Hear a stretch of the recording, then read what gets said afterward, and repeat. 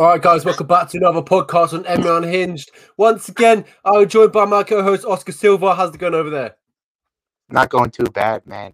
We did not have any fights this past Saturday. Those weekends are always weird, but the UFC is back, and they will not have any fans. They will not have any media.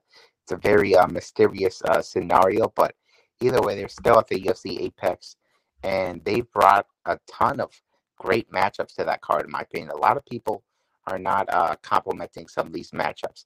I think the prelims have some real flavor to them. You even got guys like Alexei Olenek and Latifi on the card. I think it's going to be a very fun card to watch. Yeah, absolutely agree. I think it's a fantastic card. And obviously, the main event, I think the main event is getting a lot of heat, and it's not justified. I think it's a fantastic fight. Whoever wins that could possibly get a title shot next. Yeah, it features two very aggressive fighters with obvious advantages. So I think there's a real solid potential. We have a finish on either side.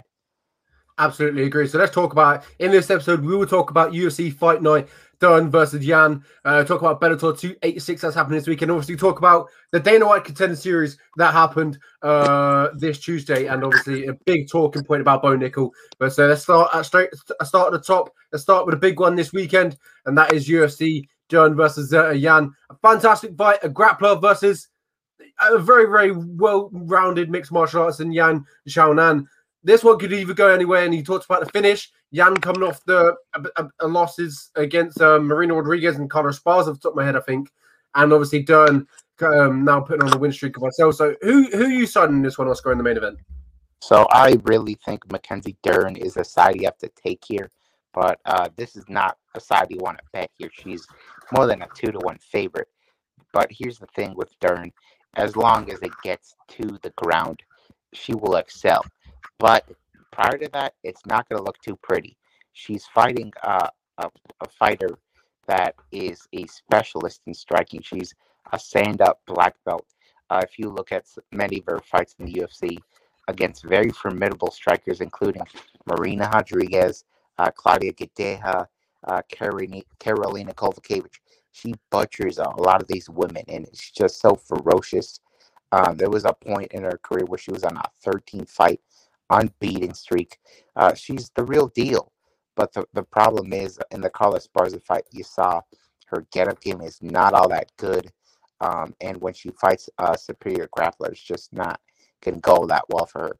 Against the Karolina Kowalkiewicz, sure, she can get a lot of grappling success going. But against somebody like Mackenzie Dern, she's not going to want to grapple with her at all. I think Mackenzie Dern will be losing the whole fight on the feet. Sure, Mackenzie Dern walks forwards, swings big bombs, but she's at a significant deficiency there on the feet. But for me, Mackenzie Dern, she doesn't even need a takedown. That's the thing with Mackenzie. She can just pull guard. She can just jump guard. She can just get the fight to the floor. And as long as it gets there, I think Yan Xiaonan showed in the Carlos Esparza fight that she's really got some holes down there. And I think Mackenzie Dern can get herself an armbar. I'll say round 2. Yeah, this is a fantastic fight in the main event that we have. And Xiaonan Yan, as you talked about, a very good fighter on the feet. I feel like she's very very all-rounded as what we've seen. Some of her skills, she did get exposed, as we've seen in the past, against Carlos Esparza, but the wrestling of Carlos Esparza, and obviously we've got Dern, the submission wrestling of Mackenzie Dern is a different threat. And I believe that obviously what you talked about, the submission there is we know how good Dern is on the ground. We could literally read out her accolades and we'll be here all day. She's phenomenal. She's a fantastic grappler. And I also do agree with you that she's going to submit the Chinese woman, Yan. I'm going to call her Yan. Yeah, I just think that the level is just too different. Marina Rodriguez, if I'm not mistaken, her jiu-jitsu is much more advanced than Yan Xiaonan's, and she really knew how to defend those submissions down there. Because in round 2, she got controlled for like 4 minutes, and she's stuck in there. But for Yan Xiaonan, I just don't have that same confidence in her defense. So, yeah, that's why I'm picking Mackenzie Dern here. The jiu-jitsu is just next level. And I really think I really think, as I said, it's gonna look like Yan Xiaonan is the better fighter, but it just doesn't matter because the jiu-jitsu skills for Mackenzie Dern are top tier. Absolutely agree. We've got a fantastic fight, as I talked about this weekend. The card all around is very underrated. We've got some really good fights up to top to bottom, but this is the main event, and we're both picking Mackenzie Dern to get it done via submission. A fantastic fight. I'm very looking forward to it, and obviously it'll be interesting because it won't be without a crowd, so it'll be back to the COVID sort of days. Yeah, and that's gonna either help or hurt some fighters. Honestly, for Mackenzie Dern, I don't really think the crowd affects her much, and she kind of looks like she's a fan somewhat of Mark Zuckerberg, so maybe that's gonna be cool for her. So I think it's not gonna affect these fights a whole lot, but it is a bummer for me because I really wish the UFC would stop doing the Apex altogether. It's just it's a shell of the product when it's not with fans. Absolutely agree. Obviously, the UFC has closed the Apex down for undisclosed reason. There has been rumors floating around this week. Quickly, before we move on, what is your prediction? What do you reckon is happening down at the Apex and why they can't attend? Yeah, I'm gonna say Mackenzie Dern. So she said that Mark Zuckerberg rented out the Apex, and Dana White said that that was false. So I think that the truth lies somewhere in the middle. I think Mark Zuckerberg is involved with this, but he did not rent it out. I think he's just attending the event, and maybe they're trying out some kind of metaverse technology because we know for sure that the UFC wants to do fights in the metaverse eventually. Absolutely agree. I do believe that's what's happening as well. It'll be interesting. It will all come out soon, eventually. But yes, we'll see what happens this weekend. But that was the main event we were talking about. Let's talk about that co-main event. Randy Rude Boy Brown versus Francisco Trinaldo. A very, very good fight. A stocky welterweight versus a very long and rangy welterweight. Which one are you choosing? Yeah, I think Randy Brown is for sure the side to take here. So Francisco Trinaldo, sure, he's on a really good run as of late, even though he's very old for welterweight. I believe he's 43 now. But he's still in a good role. But here's the thing: the guys he's beating, they're not the level of Randy Brown. He's beating guys like Hot Chocolate, Danny Roberts, guys like Jai Herbert. Those guys are a little lower level than Randy Brown. Randy Brown, on the other hand, he's on a 3-fight winning streak, and he's looking better than ever in these last couple of fights. So he submitted Cowboy Oliveira in like 2 minutes with one arm in on that rear naked choke, and then he beat Jared Gooden. He looked awesome in that fight, and then he took on Chaos Williams. And Chaos Williams, we always give this guy a lot of respect because he's got that one-punch KO power. And he got dropped by Chaos twice, and he still managed to win the fight because of his head movement and his boxing, and he had some really good front kicks in that fight. I like the whole Randy Brown package, and I don't think Trinaldo really has the skills to expose him here. He's at a speed disadvantage, reach disadvantage, height disadvantage. Did I mention he was also a career lightweight? He's only had a couple of welterweight fights, so I really think Randy Brown should be able to outpoint Trinaldo here. One thing with Trinaldo, even though he's on the older side, the chin is still reliable. So I think Randy Brown wins the decision here. And I just think Trinaldo will just be too slow to land one of those big bombs that he usually wins these fights with. So I'm taking Randy Brown by decision. Yeah, I've got to agree with you. I like Randy Brown recently. Since that loss against Vicente Luque, bounced back in fantastic fashion, and he's on a 3-fight winning streak, I do believe.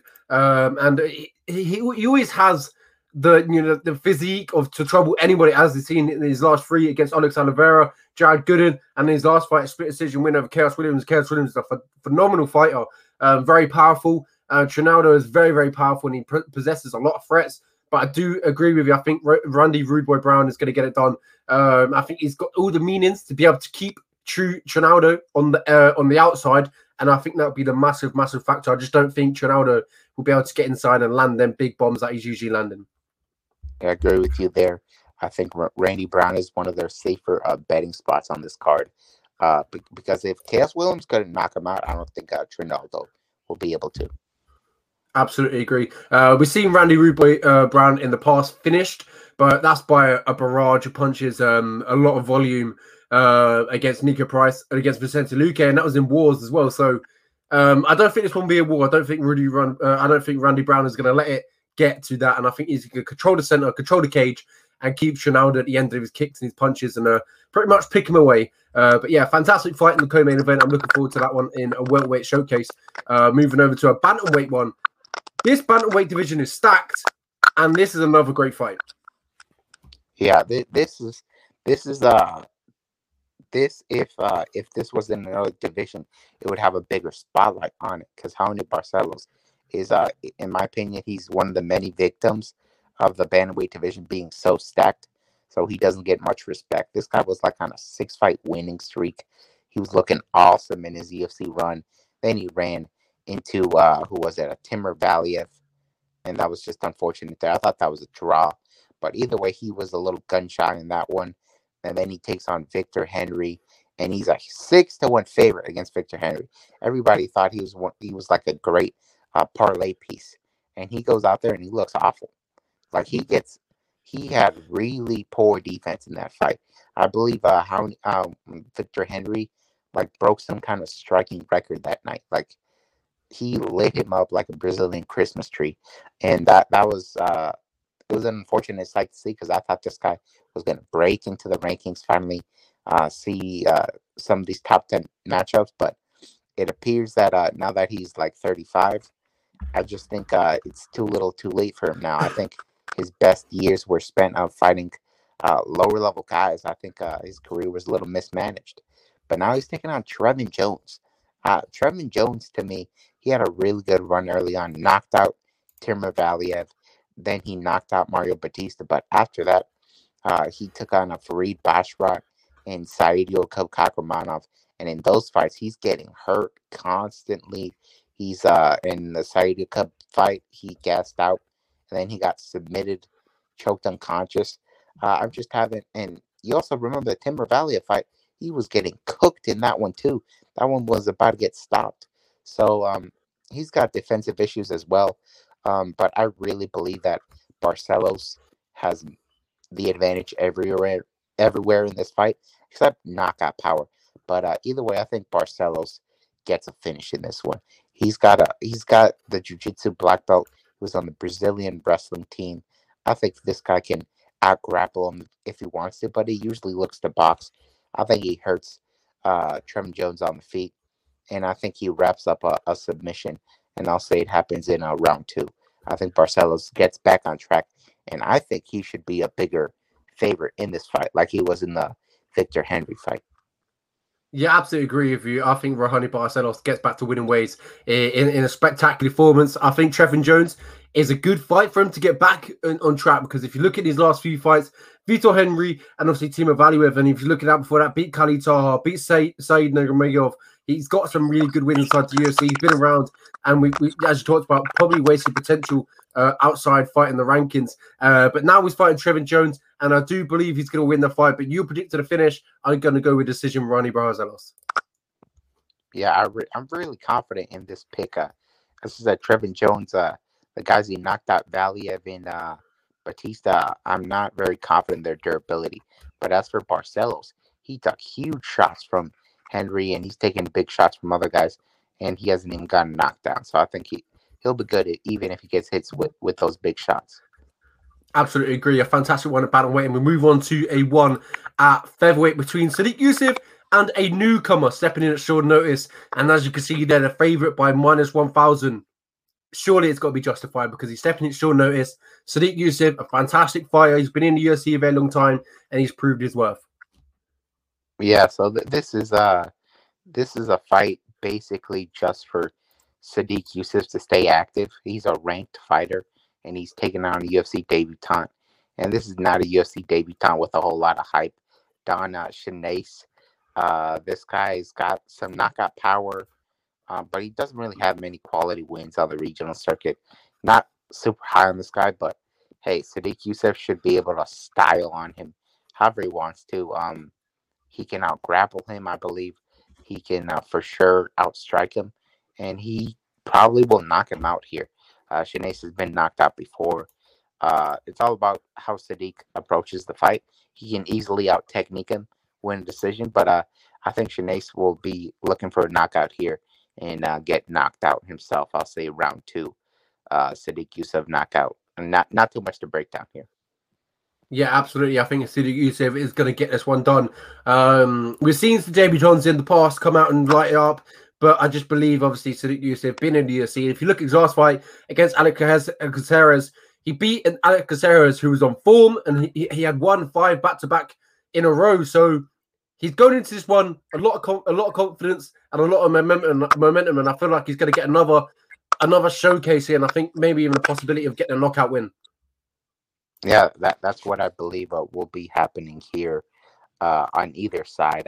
But yeah, Sadiq Youssef, he's an enormous favorite. I wouldn't necessarily recommend betting on him straight up because I do think that Shanice has a better shot than what the odds indicate. But either way, for sure, Sadiq Youssef should be winning in this fight.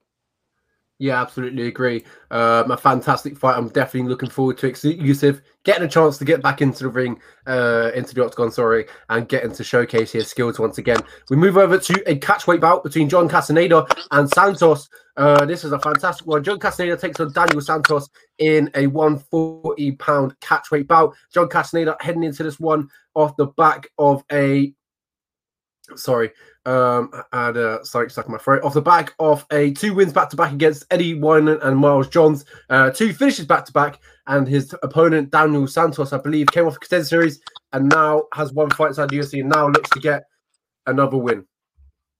Yeah, I really think this is a great fight for John Castaneda.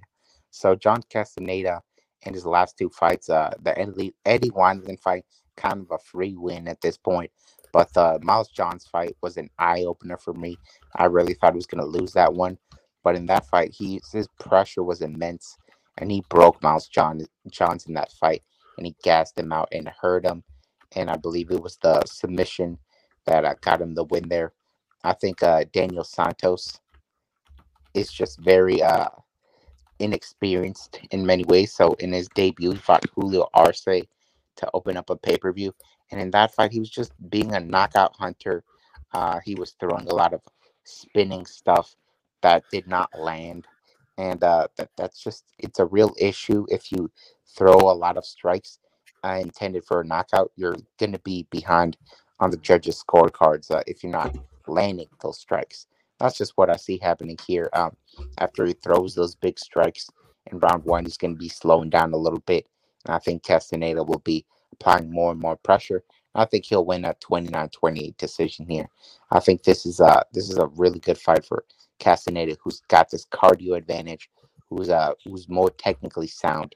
And if it hits the ground, I would say Santos probably has an advantage there, but I really don't think we'll see it go there. I just think Castaneda is a more patient and technical fighter, and he's going to win a decision. Yeah, I just want to quickly correct myself. Daniel Santos did not come on to contender series, and his last fight he fought Julio Arce, as talked about, and he got a decision loss. So it's a good fight, and I do like John Castaneda, as you were speaking about.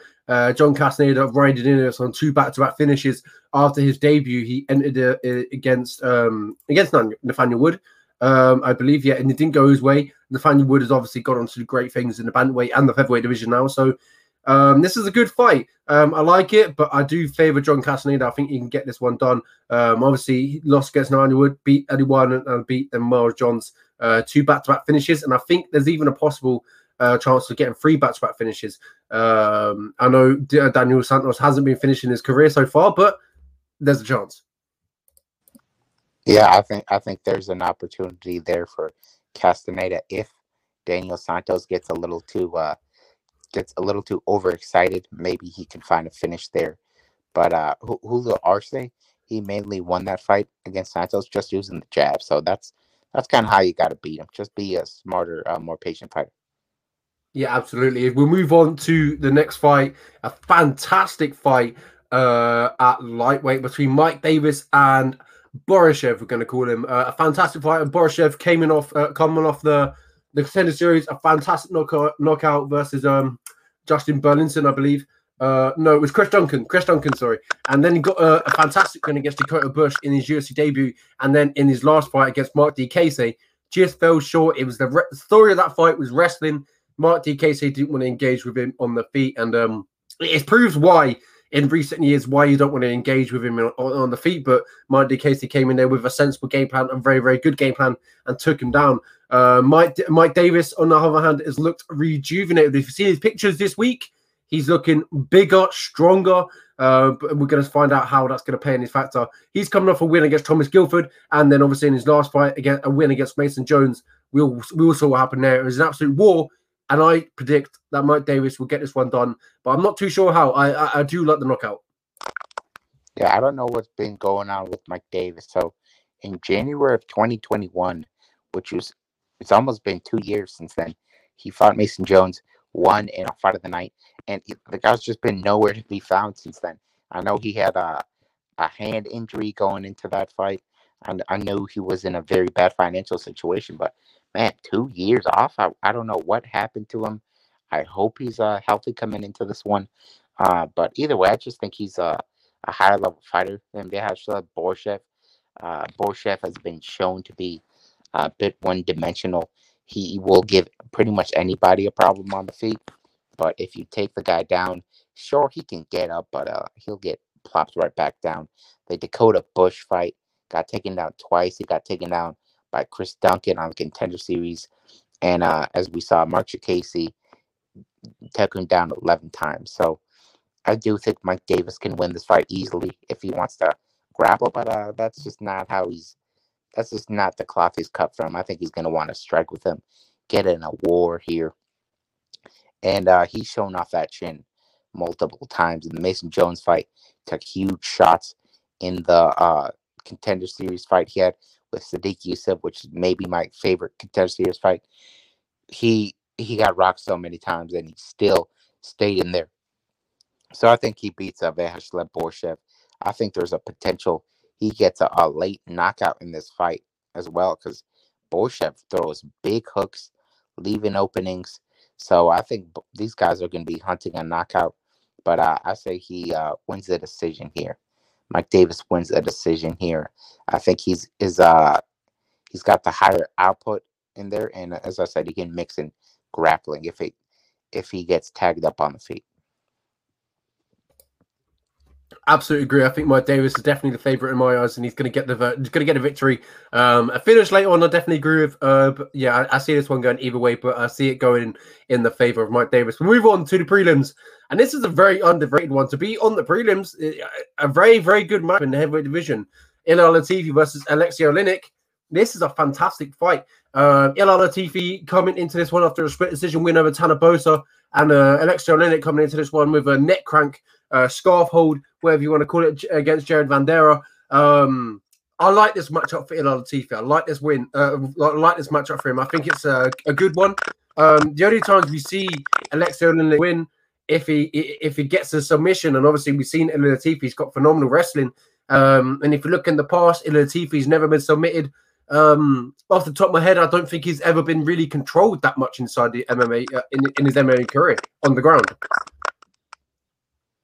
Yeah, I think Latifi is a straight up bull, man. Like he's short and stocky, very powerful wherever the fight is. But the big thing I don't like about him these days, the guy has no intentions of hitting his opponent. What he wants to do is take him down, hold him down, and just win the decision. The Derek Lewis fight, he gets takedowns, but he lands like 5 significant strikes in that fight. Like it's not very great, especially with the judges really looking for damage these days. Same thing in the Tanner Boser fight, just doesn't land much, gets a whole ton of control time. And against Oleinik, taking things to the ground, that is risky, but Oleinik's gas tank is not good, and he's only getting older. So I and also the fact that Latifi has basically no neck to wrap him for Oleinik to get his hands around. I think we can either see Alexei Olenek get some kind of quick submission here, or we could see Latifi just go and hunt a quick KO here against Olenek. As I mentioned, Olenek is only getting older. There's no way that chin is getting better. So I do think Latifi's got the striking advantage, the power advantage, speed advantage on the feet if he wants to do it. But the way he's been fighting as of late, he just wants to get these grinding decision wins with his wrestling, which he does have a wrestling advantage here. Training with Hamzat Chimaev, Gustafsson. That's a great gym out of All Star Sweden. I think he can win the decision or he can get a knockout on the feet. Right now, with Olenek just being so old and vulnerable, I have to, and the fact that in the Van Dera fight, he was getting lit up there. So I'm going to say Aliou Latifi gets a first round TKO in this fight. Yeah, I got to agree with you. I think that Latif is definitely the favourite. And I think he get it one done. I think obviously the wrestling, he can stuff the takedowns of Olenek if they come that way. And obviously the submission threat from Olenek, I believe he can survive that and get his way out of trouble. And obviously he talks about Latifi possesses power as well. But he just hasn't used it in the past, as of late anyway. This is a good matchup in the heavyweight division, and fully won. I expect Latifi to get it done. We'll move on to the next fight. It is a women's fight, women's strawweight fight between Jessica Pena and Tabitha Ricky, or Rishi, should we say? Which one are you choosing for this one? Yeah, I think this is a good fight for Tabitha Ricci. Tabitha in her UFC debut fought Manon Fiorot up a weight class. Horrible matchup, but since she moved down to strawweight, she's looked good.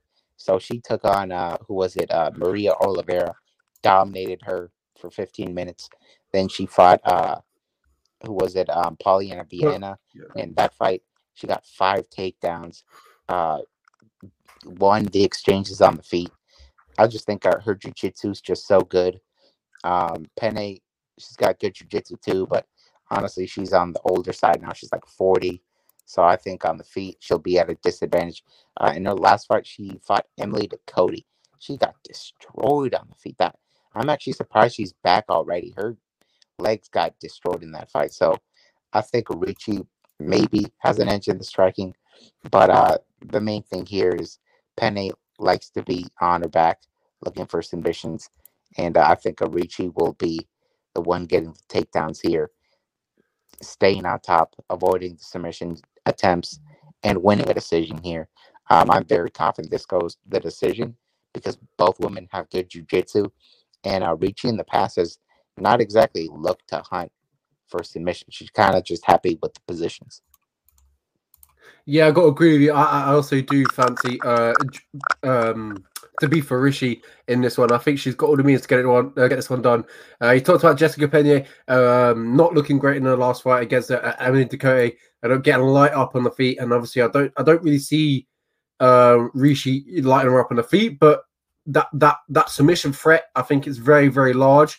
If you look in the past of Jessica Pena, a lot of bad decisions that she's lost. She only been submitted once, and that was against Michelle Watson back in 2013. So it would be a long time coming for a submission loss, but one that I still think that could happen. I think Rishi is very good on the ground, and obviously she just needs to get it there. Yeah, I think Ricci is on an upward trajectory, and as I said, Penne, that USADA suspension she had, it took a lot of years off her career. She's now in her 40s. You have to imagine that she's not gonna really progress much like Ricci will. Absolutely agree. Moving on to a lightweight matchup between Joaquim Silva and Jesse Ronson. Jesse Ronson returning after his big USADA layoff. I'm not too sure what he tested positive for. I can't remember, but he is back. The first back, actually, no, he fought Rafa Garcia, got submitted. Before that, he fought Nicolas Dalby on very short notice. Got a rear naked choke, hurt Dalby, and obviously got his big win inside the UFC. But then tested positive, and now he fought Rafa Garcia, got submitted, and now he's fighting Joaquim Buckley, who is a phenomenal fighter. But if you've seen the look in the last few fights, he's got knocked out twice in a row Can Jesse Ronson knock out Joaquim Silva? I think he can. Now, Joaquim Silva, that chin of his looks to be gone. So he fought Nasrat Hackprest and was it I'm blanking on the Ricky name Glenn. right now. Yeah, Ricky Glenn. Those are not necessarily knockout artists in the UFC. Those Ricky Glenn is like a gritty wrestler, not knocking anybody out. Nasrat Hackpress has found it very hard to knock out a lot of these guys, and both guys were able to starch this guy. So Jesse Bronson, on the other hand, this guy, say what you want about him, but he does have legit power. They call him the body snatcher for a reason. He went up to welterweight. Say what you want, he was on steroids or whatever, but he fought Nicholas Dalby and he dropped him right away. That was a very impressive showing. I know he looked really bad against Rafa Garcia, but maybe that was just enough night for him. That's what I'm hoping here.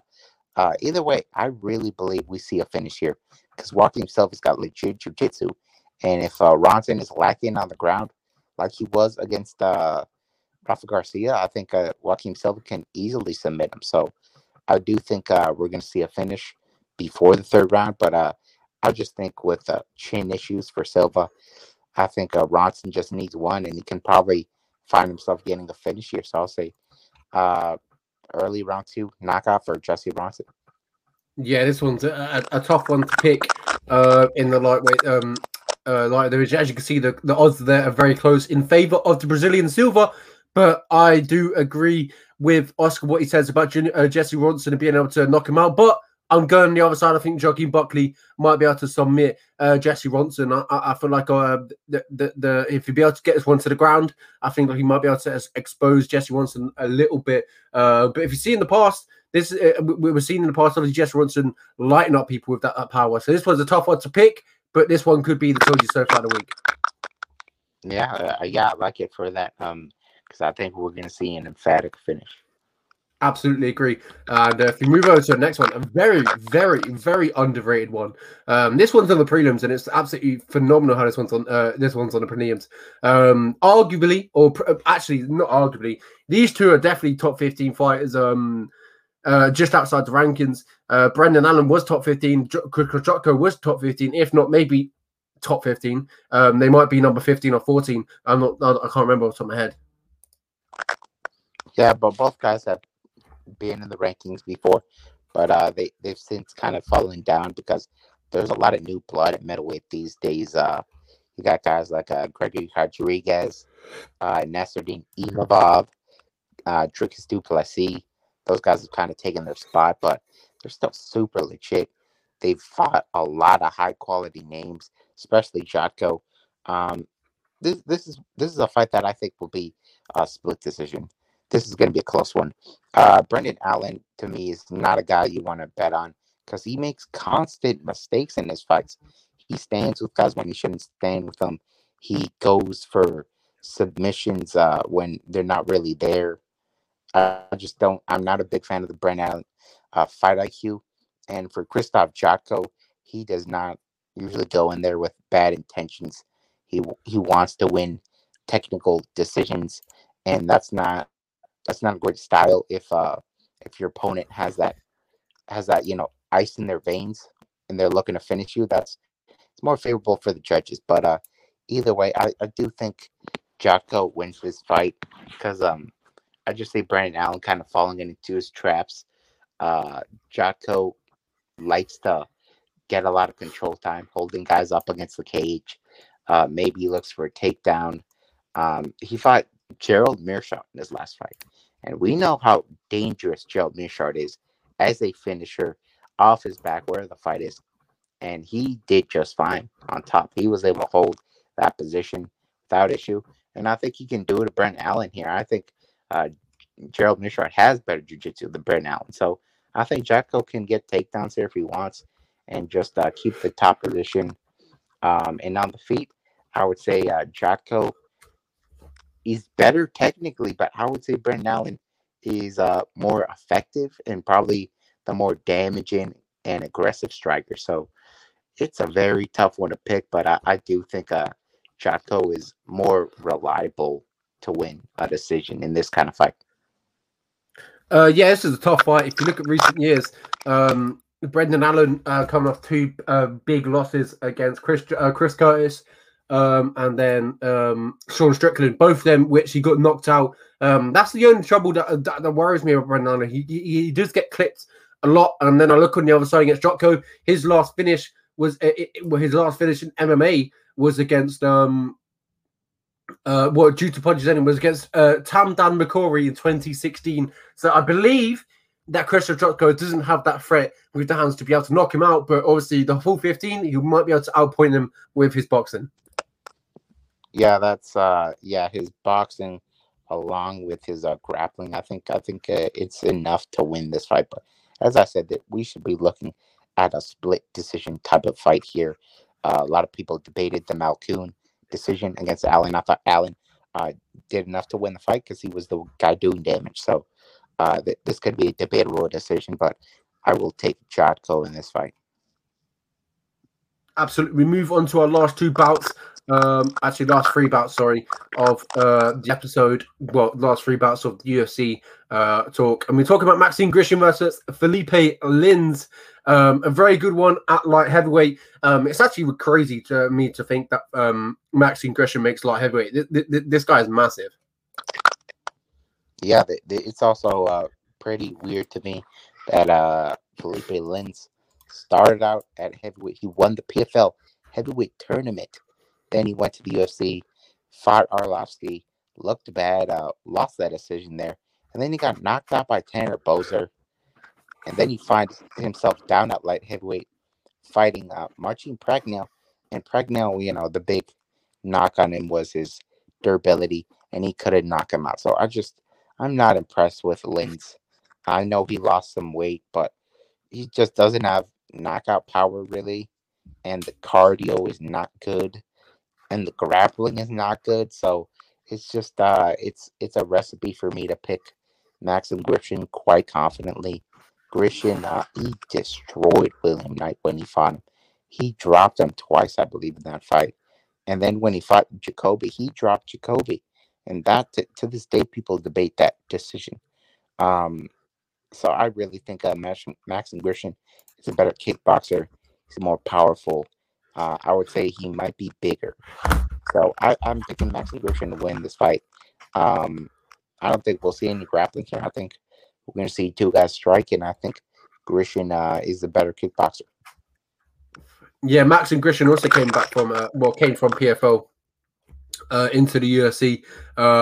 Didn't get as far as obviously Felipe Lins did. But yeah, they were both in the PFL. And obviously Maxime Grishin came into the UFC, fought Marcin Tybura, lost that one, got the big win against Anthony Gulov, lost to Dustin Jacoby, and then got that win over William Knight in his last bout at UFC 271. And Felipe Lins, he talks about in his last bout, Marcin Prachnio, is a big one. Marcin Prachnio couldn't stop him. If you look at Felipe Lins, his track record, he's been knocked out 3 times in the space of his 5 losses, and that rings alarm bells. I think Maxime Grishin, if you look in the past, he has KO'd a lot of people, and I believe this might be another opportunity for him to get a knockout win inside the UFC. Yeah, Lins in that fight with Prachnio, he was getting hurt a lot to the body, but Prachnio was hurt himself, and his gas tank was low, so he couldn't really follow up. So maybe we see Grishin follow up. But Grishin, to me, he gets all the respect points for that Jacoby fight because Jacoby is so legit. Absolutely. Moving on to the next bout, another catch weight bout between Stoliarenko and Chandler. This is a fantastic fight. It is a catch weight bout, 140 pounds. Juju Stoliarenko versus Chelsea Chandler at a 140 catch weight bout. Stoliarenko coming off a big win, a big armbar win against Jessica Rose Clark. Her go-to move, should we say, a go-to move, an armbar win. She gets it done. And Chelsea Chandler, I believe, she stepped inside the UFC for the first time. She used to fight at featherweight. Yes, she used to fight at featherweight, and now she's dropping down to bantamweight for this one, obviously because The UFC don't really care about that, but the featherweight division, the women's featherweight division. She lost her first ever fight in a professional career, and other than that, she's bounced back against Courtney King, Olivia Parker, Brittany Victoria, and Mitzi Mary. This one I'm not too sure about. Obviously, Stoliarenko has been inside the UFC, had 4 fights, 3 losses, and 1 victory, and I do believe I've got to favour Stoliarenko because of that experience. But this is MMA; anything can happen. Yeah, Stoliarenko, I think it might be.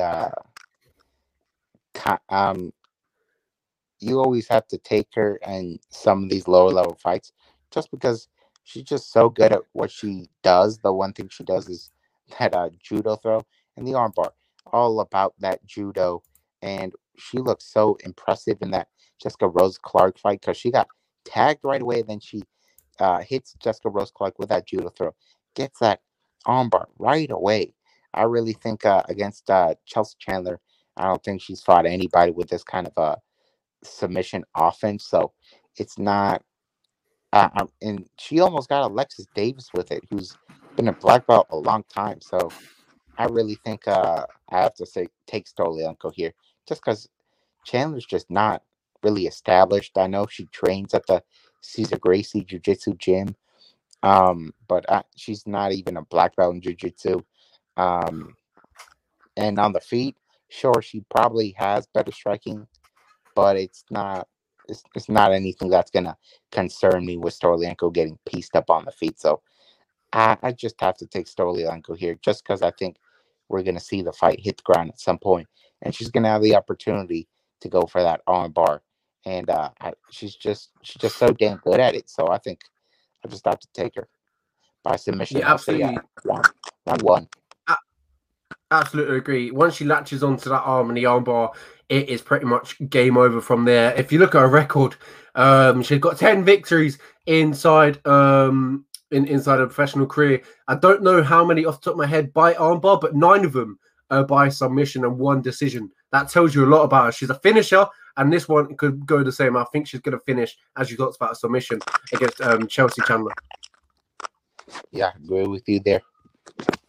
And then moving on to the first fight, we've got Guido Canetti versus Randy Costa. Guido Canetti coming into this fight after a massive victory in his last fight against Chris Moutinho. And then obviously Randy Costa coming into this one after a disappointing performance in his last bout against, off the top of my head, it's against Tony Kelly. He lost against Adrian Yanez, and he looked decent. He looked decent, all right, at Adrian Yanez. I know he got TKO'd, but he had success in that first round against Adrian Yanez. His boxing was looking sharp, but it only lasted for a round until he gassed out completely, and Adrian Yanez caught him.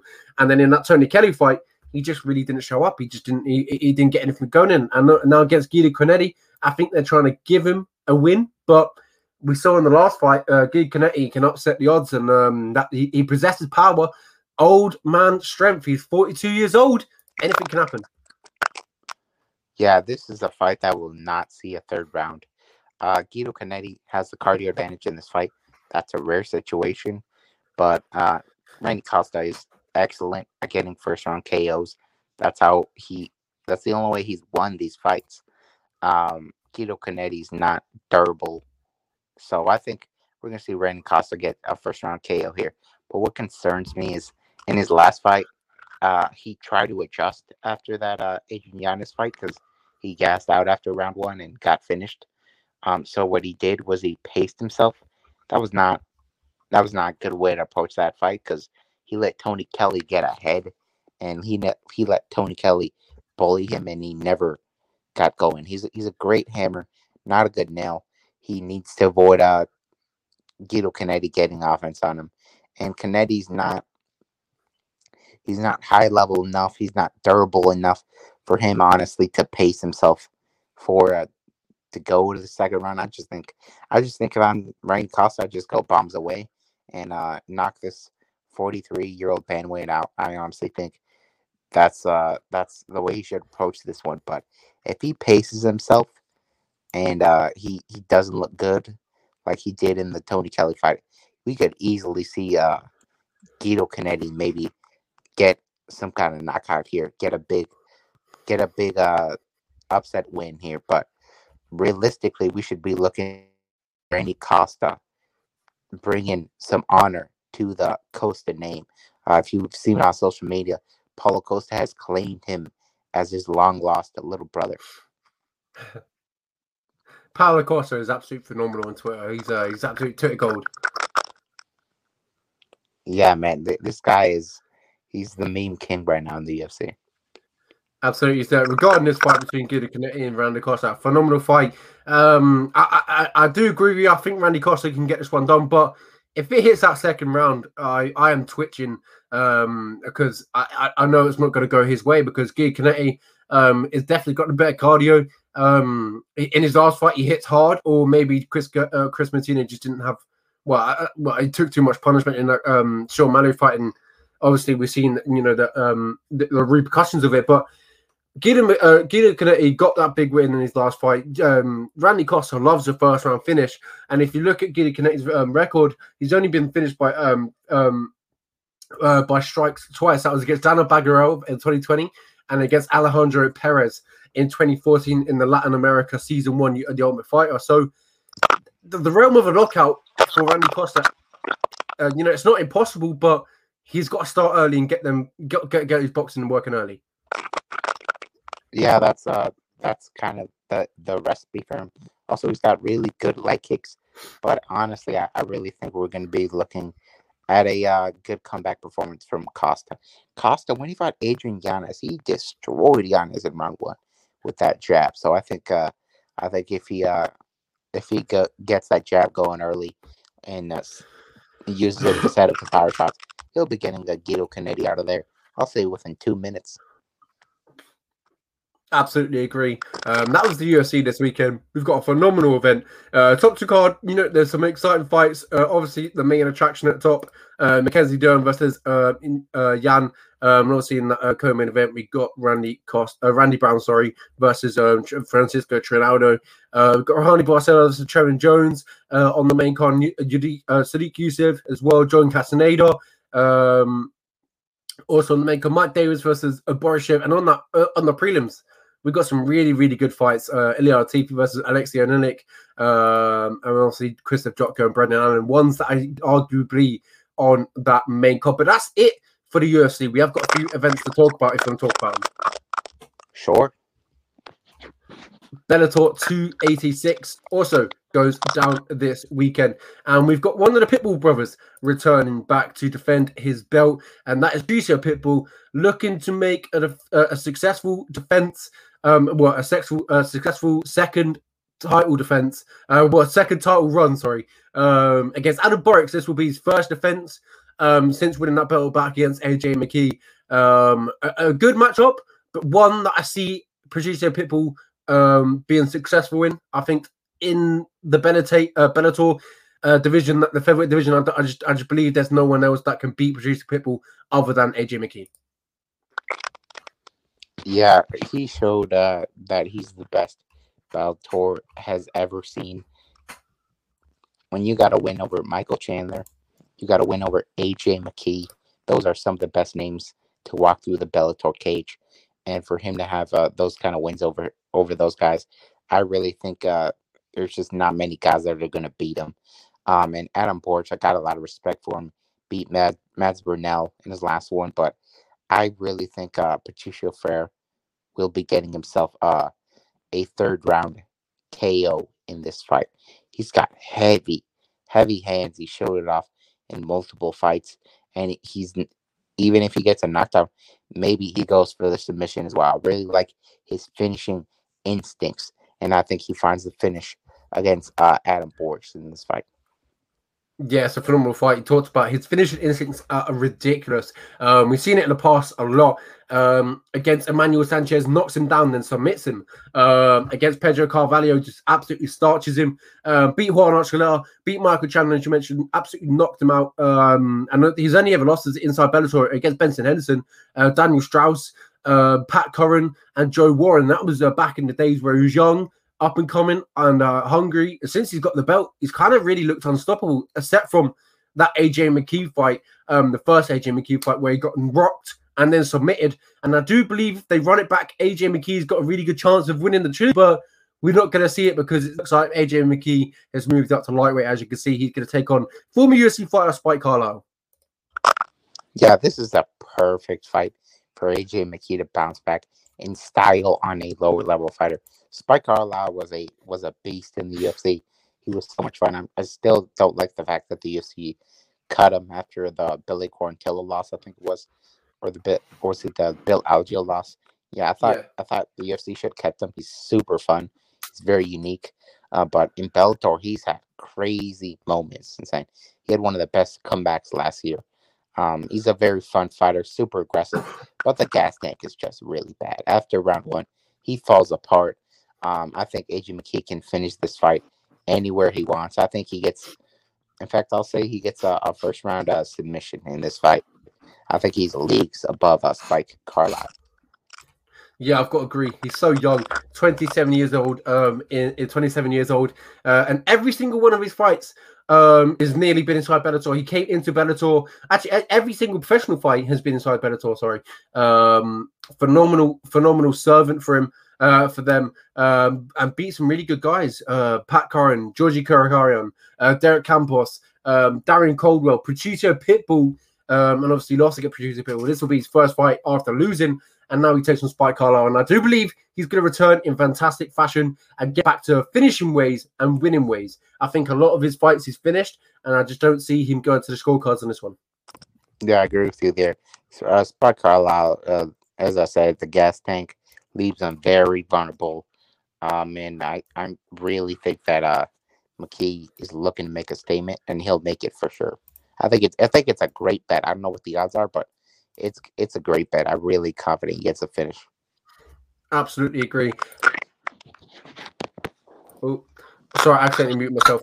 Also on the card, we've got Aaron Pico versus Jeremy Kennedy, former UFC fighter, former PFL fighter. He fought Alexander Volkanovski back in the day. He went 3-1 inside the UFC, and then they split. They went ways. And then he outside the UFC, he went from Brave Federation. Had a run inside the PFL, but nothing came of it. Then he came inside to Bellator, and his only losses came to Adam Borix. In his last fight, he beat Emmanuel Sanchez. But if you look at his two losses, he's been knocked out. And if you look at Pico, this guy is a marauder. He's a finisher. He's a savage. He hits incredibly hard. But he does leave himself exposed. We saw that in the Adam Borix fight and against in the Henry Corrales fight. But since then, he's looked pretty much unstoppable. Yeah, for me, I'm definitely going to be taking Pico in this fight. He looked so good in his last one with the body shots, mixing in the takedowns. He's never looked better. He looks like he's now in prime form, ready to fight for the belt in these next couple fights. I think against Jeremy Kennedy, he's not going to get the takedowns as easily as he did in his last one, but I still think he can get takedowns. And on the feet, he's just so powerful with the boxing. I think he's going to win a 30-27 unanimous decision.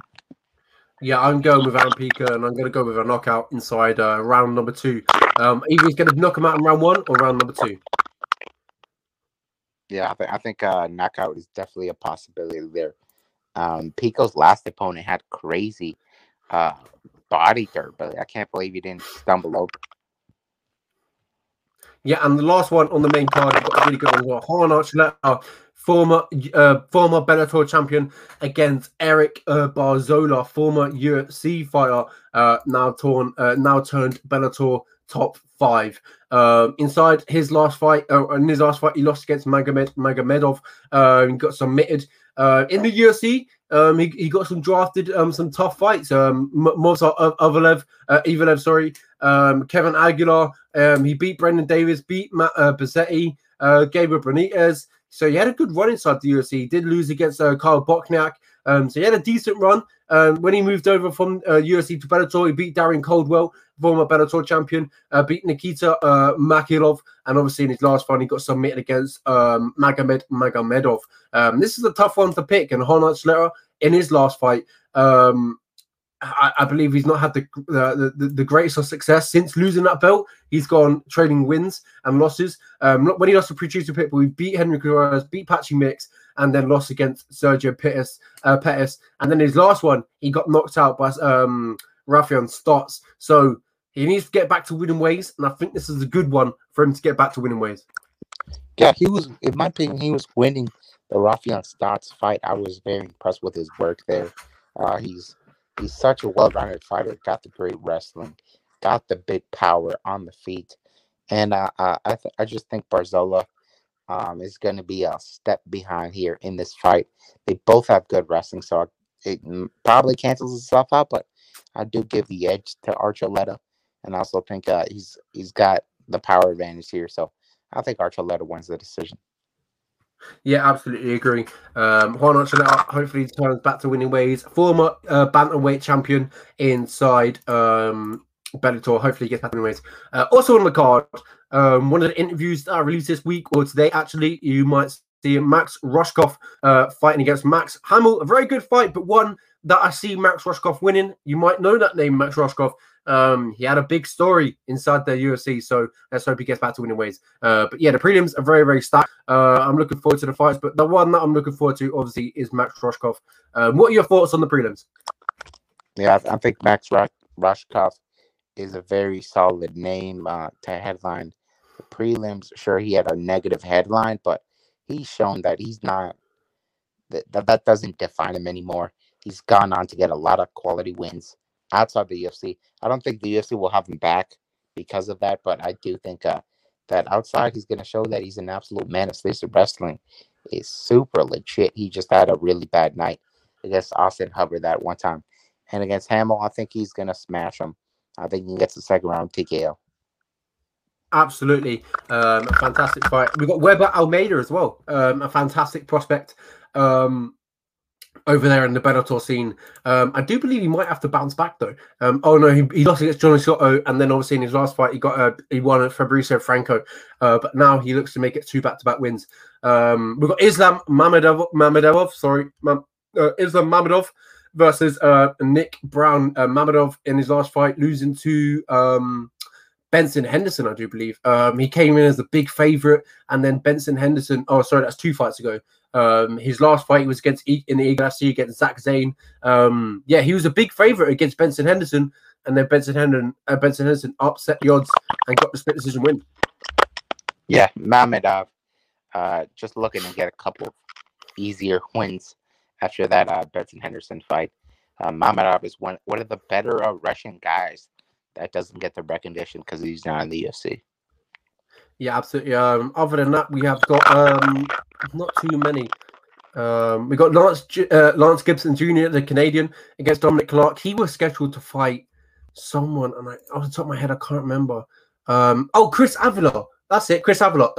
Nate Diaz protege, but now they pulled him out of the fight because now who's going to box someone on the undercard? Yep, yeah, he's going to box on the Jake Paul Anderson Silva undercard. Yeah, I'm not too sure who's boxing. I can't remember. Off the top of my head. Yeah, I think it's a notable name.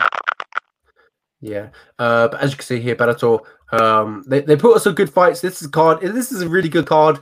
Obviously, it might be a little bit competitive with the UFC, but even when Bellator put on these big cards, it still shows how big the UFC is, because obviously, like a card that the UFC has this weekend, I still think it probably could do better numbers than Bellator. Yeah, yeah. And hey, Bellator's got the edge on the UFC because they got a crowd. Yeah, exactly. I'm not too sure where this one is actually taking place, I believe. California. Yeah, San Diego. Yeah. No, Long Beach. California. Long Beach. I don't know where that is. I saw CA and I saw California. So. Yeah, Long Beach, California. I think it's going to be a great event. A lot of names, as you pointed out on there, but of course the UFC is king, and as I said, that UFC card is getting slapped on. I guess there's a lot of high quality names on the prelims. Absolutely agree. We got one more fight to talk about, and that was the Contender Series this week.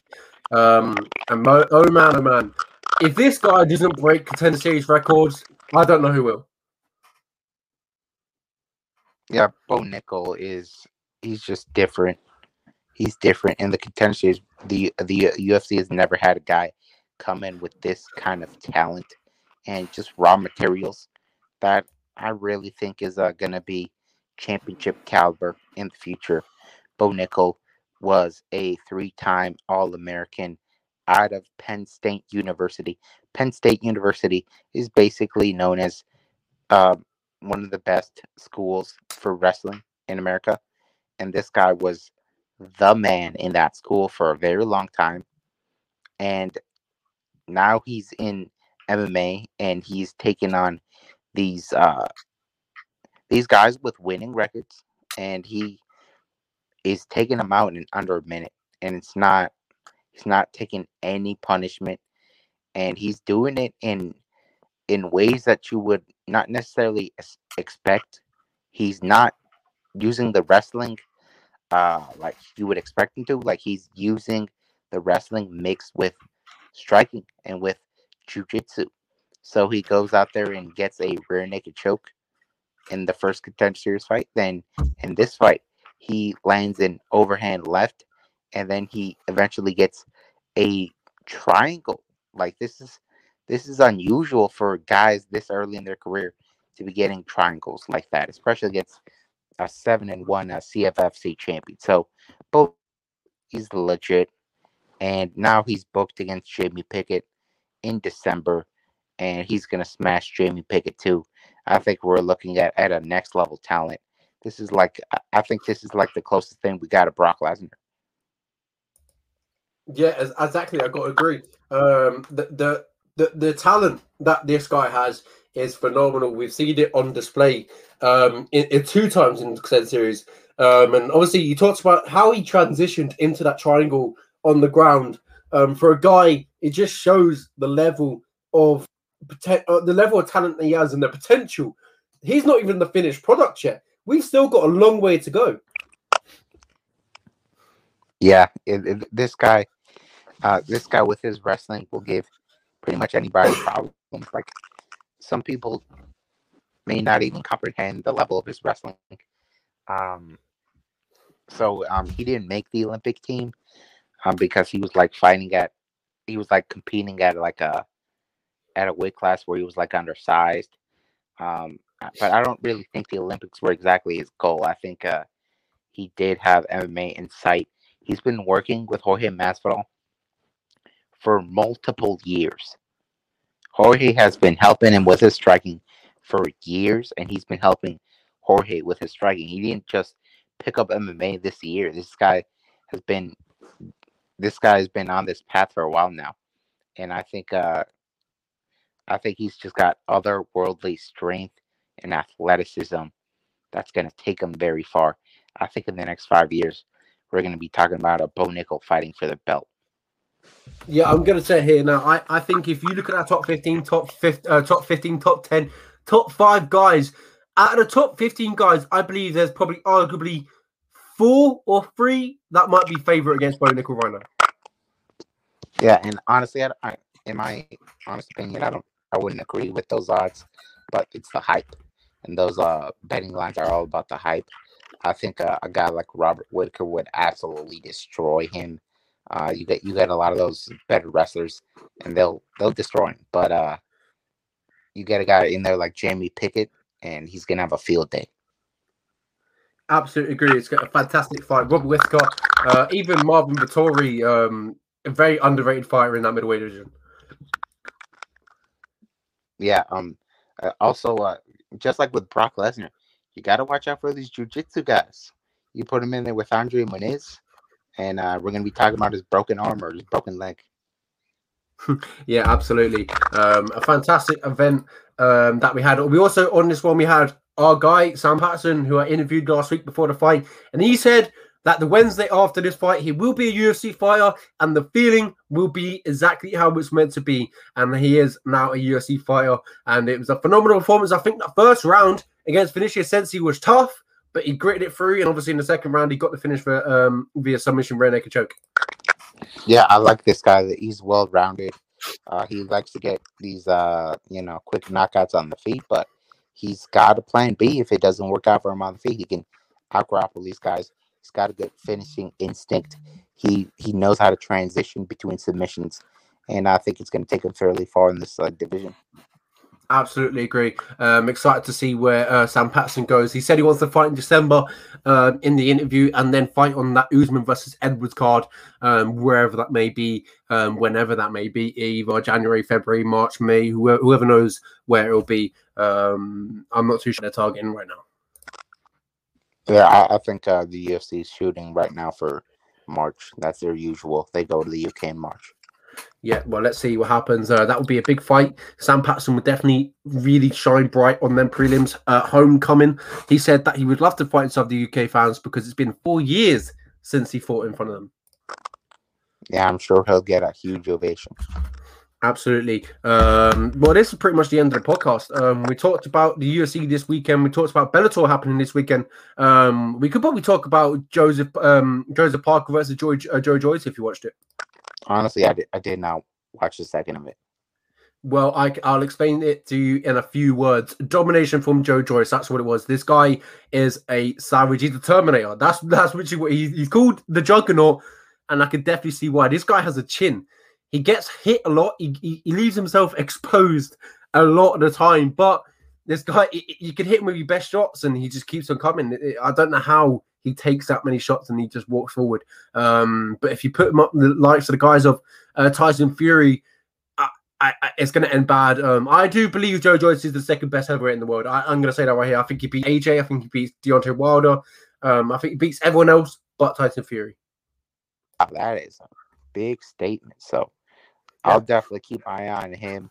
I'm very excited about the state of heavyweight boxing right now with Tyson Fury obviously coming out of retirement soon. And yeah, I would love to see the reign of the Gypsy King continue very long. But yeah, the guys in the mix right now are very exciting, as is Deontay Wilder, Andy Ruiz, Anthony Joshua, and of course Usyk, who I believe is the second best at heavyweight right now. Any mix of those guys is fun. Absolutely, Usyk, and obviously Deontay Wilder's fighting soon against Robert Helenius, I do believe. He's going to knock that guy out, and then he's going to announce himself back onto the world stage immediately. Yeah, cannot wait for these matchups to come to fruition. Absolutely. Well, let's have the end of the podcast. Fantastic fights that we had this weekend. Bellator and the UFC. Bellator's got a fantastic card for what is, for what they've got. Producer Pitbull defending his belt against Anna Borix. We see AJ McKee returning. We see Aaron Pico returning. Juan Archuleta. Really good fights all round in Bellator, and we've got a really good card this weekend in the UFC. Is there any last words from Oscar before we let him go? Just make sure to enjoy the fights. Absolutely. Do what Oscar says. Make sure to enjoy the fights. Get a beverage, get something to eat, sit down and enjoy them, and then think about what we're going to talk about next week. So make sure you tune in next week on Tuesday, 6:30 BST and 12:30 Central Time. Yeah, and unfortunately, no cards to preview next week. Yeah. Oh, so we'll just have a recap. They've been very, very short episodes, but even though we say that, we've dragged this on for 1 hour and 10 minutes. So make sure you catch us next week on Tuesday. See you later, and have a good weekend and enjoy the fights, everyone.